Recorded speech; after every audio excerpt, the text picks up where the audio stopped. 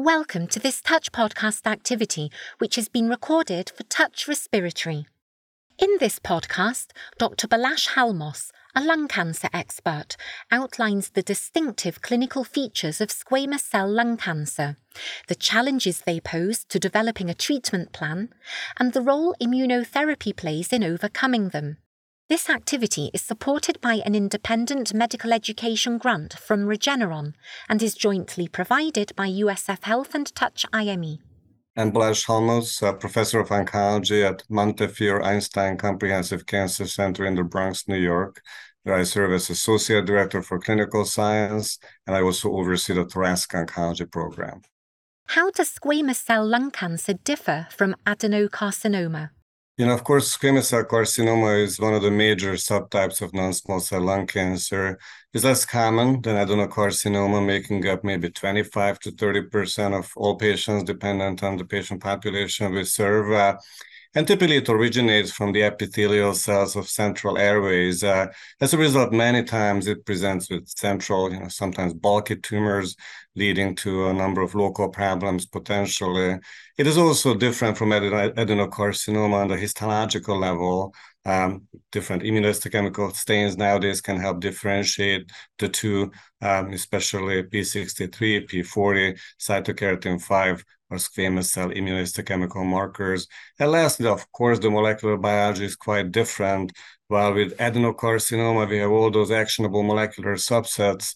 In squamous cell lung cancer, while there's molecular subtypes, FGFR alterations, NFE2L2 alterations, etc., they really haven't turned out to be actionable yet to impact clinical practice. What are the most common clinical features of squamous cell lung cancer? Squamous cell lung cancer, of course, generally occurs in patients with a significant smoking history or some other occupational exposure. And as I mentioned, it tends to be a central tumor, many times presenting with local symptomatology due to bulky tumor, maybe invading the mediastinum, obstructing the airway, significant symptoms such as cough or chest pain, shortness of breath. Hemoptysis is quite common, and many times these tumors can cavitate, making this even more significant, of course, leading to the contraindication of bevacizumab in upfront use due to the high risk of hemoptysis. Many times, patients can present with hoarseness as well, related, for example, to recurrent laryngeal nerve palsy due to mediastinal involvement, and many times recurrent chest infections related to central obstruction or those cavitating tumors that we mentioned can be part of the presentation. Also, hypercalcemia, so paraneoplastic syndrome, is very common in patients with squamous cell lung cancer related to PTH-RP production. How does the prognosis of squamous cell lung cancer differ from adenocarcinoma? So in terms of prognosis, just if you're considering advanced metastatic disease, without treatment, the prognosis is not all that different. But nowadays, with all the treatment choices that we have developed, of course, we've seen a lot more progress in patients with non-squamous, non-small cell lung cancer, thinking about all the targeted approaches that we can utilize. So overall, the prognosis tends to be better nowadays in patients with non-squamous, non-small cell lung cancer. At the same time, if a tumor does not have an actionable alteration, there's not that much of a difference. Subtle differences in clinical studies. It's still very important, of course, to offer the optimal treatment for both subsets of patients to improve the outcomes as much as possible with the treatment choices we have today, and continue to invest into clinical research so we can improve the prognosis even further in the future. Now, of course, one key element in patients with squamous cell lung cancer can be that many times these occur in patients with potentially heavy smoking exposure from the past, leading to a number of comorbidities, and also, can occur quite frequently in patients who are elderly, maybe more frail, complicating treatment approaches and impacting prognosis from that angle as well. What are the challenges of treating patients with squamous cell lung cancer? Well, of course, we have many challenges treating any patient with an advanced cancer of any type, but in particular, patients with advanced squamous cell lung cancer, tend to have issues with regards to just a very aggressive disease that sometimes can be difficult to control. local or systemic complications of that disease. We spoke about infections, we spoke about bleeding, spoke about hypercalcemia, of course, significant weight loss, frailty can result from metastatic disease. But also there's an issue that if typically do not find actionable alterations in these patients as a result, our treatment armamentarium is a little bit more limited, more narrow, and puts even more impetus on making sure that whatever treatments we have be used optimally for improving outcomes of the patients that we face. And usually the clinical trial data that guides our treatment decisions is somewhat on the weaker side in patients with squamous cell lung cancer related to a number of different issues. Why is there a relative paucity of clinical trial data for squamous cell lung cancer compared with adenocarcinoma? There's a number of issues why we have less data in patients with squamous cell carcinoma of the lung. Number one, it's of course less common than non-squamous non-small cell lung cancer, lung adenocarcinoma specifically. Also, there's been just a lot less excitement about all these molecularly targeted choices that have provided sort of an embarrassment of riches of options in patients with lung adenocarcinoma, as well as a very large spectrum of clinical trials that have been completed or are ongoing. So there's just a narrower path in a way for a smaller number of patients. And also the patients we could recruit to these clinical studies many times have potential comorbid conditions or other issues, that might limit participation, such as poor performance status or potentially advanced age and frailty. And of course, clinical studies focusing on these very specific populations going forward will be very important so that we can match treatments to real-world patient populations as well. What do guidelines recommend for biomarker testing for squamous cell lung cancer? Well, this is, of course, very important. Biomarker testing guiding treatment management is so important for us oncologists to, know and implement. And, in non-small cell lung cancer, this is a critical aspect of upfront management. And what is absolutely clear is that PD-L1 biomarker testing, immune biomarker testing to guide the optimal use of immunotherapy is an absolute must for all of our patients with advanced non-small cell lung cancer. And now with all the information in the perioperative space and in the locally advanced non-small cell lung cancer space, in reality for all patients with a diagnosis of non-small cell lung cancer. So PD-L1 IHC testing, TPS score testing is an absolute must. Now, much more challenging conversation is about targetable oncogene driver mutations, molecular testing, whether next generation sequencing is needed for patients with squamous cell lung cancer as well. Of course, it's a must. We shouldn't start treatment in a patient with non-squamous lung cancer without completion of molecular testing. But it turns out that, although rarely, but in some patients with squamous cell lung cancer, some of these actionable alterations can occur. So I think it's very, very important to at least consider it strongly in patients with metastatic squamous cell lung cancer as well. And both the ESMO and the NCCN guidelines provide a framework of that conversation, of that consideration. At the very minimum, any patient, with a higher likelihood of actionable alterations, and these tend to be the never smokers or light smokers or the younger patients with squamous cell lung cancer. Also, some guidelines suggest, patients where there's only a very small specimen. So maybe we're not so confident that this is not a mixed histology tumor. Could it be an adenosquamous as opposed to pure squamous cell carcinoma? So there's some guidelines as to how to use the patient profile to maximize the yield of molecular testing. But in reality, when we think about now the NCCN guidelines that have been changed recently, they recommend that consideration for all patients with metastatic squamous cell lung cancer.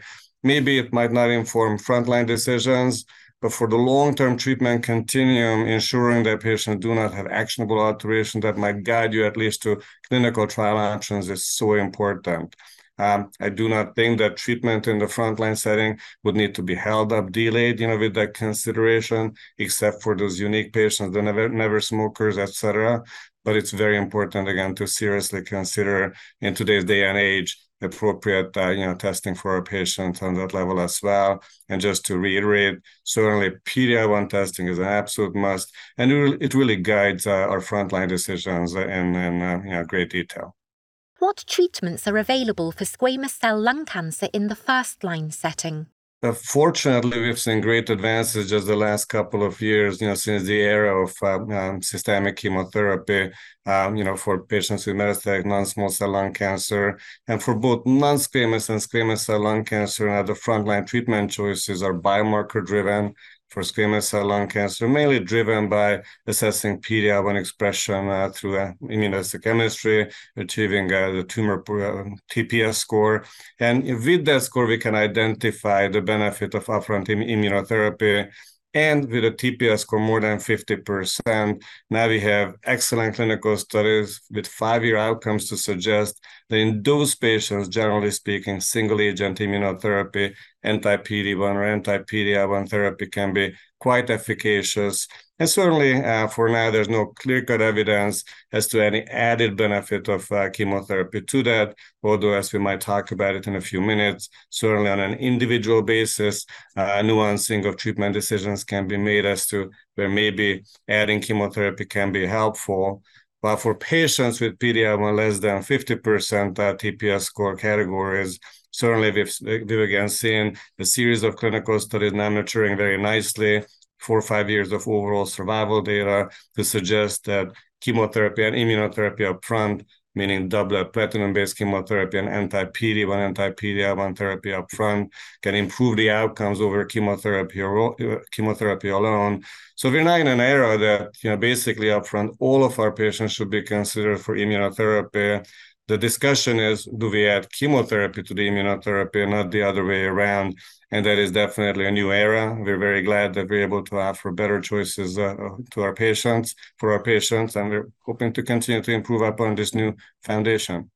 Which factors should be considered when developing a treatment plan for patients with squamous cell lung cancer?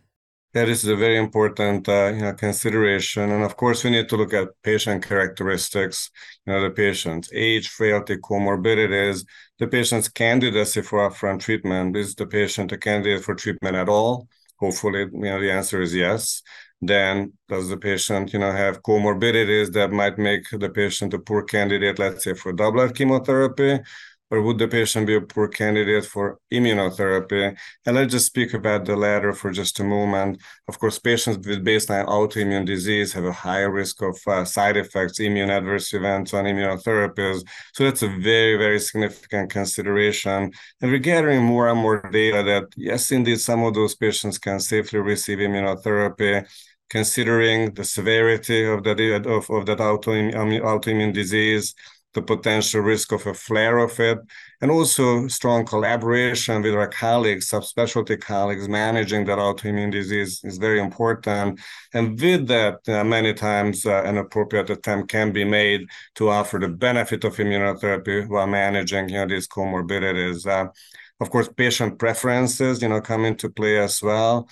And then data-driven and guideline-driven incorporation of immunotherapy or chemoimmunotherapy approaches. And just to reiterate, of course, PD-L1 TPS score is our best guide. High TPS score, more than 50%. Most guidelines would recommend single-agent immunotherapy, anti-PD-1, anti-PD-L1 immunotherapy is very appropriate. In some patients, maybe we should still consider adding chemotherapy. Many clinicians would say that a patient who's a non-smoker, a patient who's very symptomatic with a large tumor burden, maybe immunotherapy alone will not be sufficient. Now, for patients with TPS score less than 50%, guidelines sometimes break it down into 1 to 49% and 0%. And while there's benefit of chemoimmunotherapy over chemotherapy alone in the large pool of patients, the benefit seems less in the TPS score 0 patients. And there's emerging data that at least the consideration whether some of those patients could receive even more intense therapy with the addition of an anti-CTLA-4 agent could be a conversation point and a reasonable consideration for some patients. Of course, with the added anti-CTLA-4 agent, we're adding some toxicity as well to consider. Let me also highlight that there's some particular molecular subsets, where there's poor outcome with chemoimmunotherapy alone, and there's a lot of experimental approaches to try to identify ways to improve the outcomes for those. How do you choose among different immunotherapy regimens? So this is a very important question, but can be a complicated one because in reality, these anti-PD-1, anti-PD-L1 agents are not that different when we look at clinical trials data. So many clinicians feel that they are reasonably interchangeable. Now, of course, there's a lot of other issues that come into play, though. First of all, access is the particular drug accessible in the particular country at all. And secondly, what is the cost of the agent? If there's some cost savings using agent one versus agent two, that can be a significant consideration. And lastly, but for the patient, maybe most importantly, convenience, plays into this as well. The differences as to administration schedules of these drugs. And I have to say that these will also change over time. The different versions, subcutaneous versions are being developed. So there's a lot of nuancing as to which might be the best choice. But in reality, we're very fortunate that we have very strong data with a number of these agents suggesting similar improved outcomes, both in terms of single agent immunotherapy as well as combination regimens. So we have a number of excellent choices to pick from. What do recent data, including those presented at ESMO 2023, tell us about the latest developments in immunotherapy for squamous cell lung cancer? Well, I might say in terms of recent advances, recent data, number one, I think we have higher and higher confidence about the proper use of immunotherapy up front as we have more maturation of the data from all the pivotal studies. Last year, we've seen, most of the 5-year updates, from all of these key studies, suggestive of dramatic treatment benefits. In some patients, long-term durable benefits from immunotherapy. So we have high confidence, managing our patients with these excellent agents. Number two, I think what we've seen last year is a little bit less excitement as to novel agents, for patients with squamous cell lung cancer. Just as a highlight, we've seen some antibody drug conjugate data at ESMO 2023 with significant benefits from non-squamous, but potential detriment for squamous cell patients, which I think makes us, make sure that we're using the current agents in the optimal manner until we have more exciting agents in the future from experimental studies to help our patients out. And number three, I think we've also seen data just at ESMO 2023 focusing on the squamous cell subset, the topic of conversation today from the EMPOWER studies, EMPOWER Lung 1 and EMPOWER Lung 3, both single agent immunotherapy with cemiplimab, as well as combination platinum-based doublet with cemiplimab for number one, the TPS score high positive patient populations, the single agent immunotherapy demonstrating excellent outcomes, and with EMPOWER Lung 3 for the overall spectrum of patients with the addition of cemiplimab, similarly excellent improvement over chemotherapy alone with hazard ratios in the 0.5, 0.6 range, much improved response rates and durability of responses. So again, kind of corroborating all the evidence that we have for proper integration of immunotherapy, either single agent for TPS score high positive patients, or with chemotherapy for the larger spectrum of patients, improving the care of our patients with metastatic squamous cell lung cancer based on TPS score IHC testing and proper consideration of patient preferences, patient comorbidities, and guideline-driven treatment choices.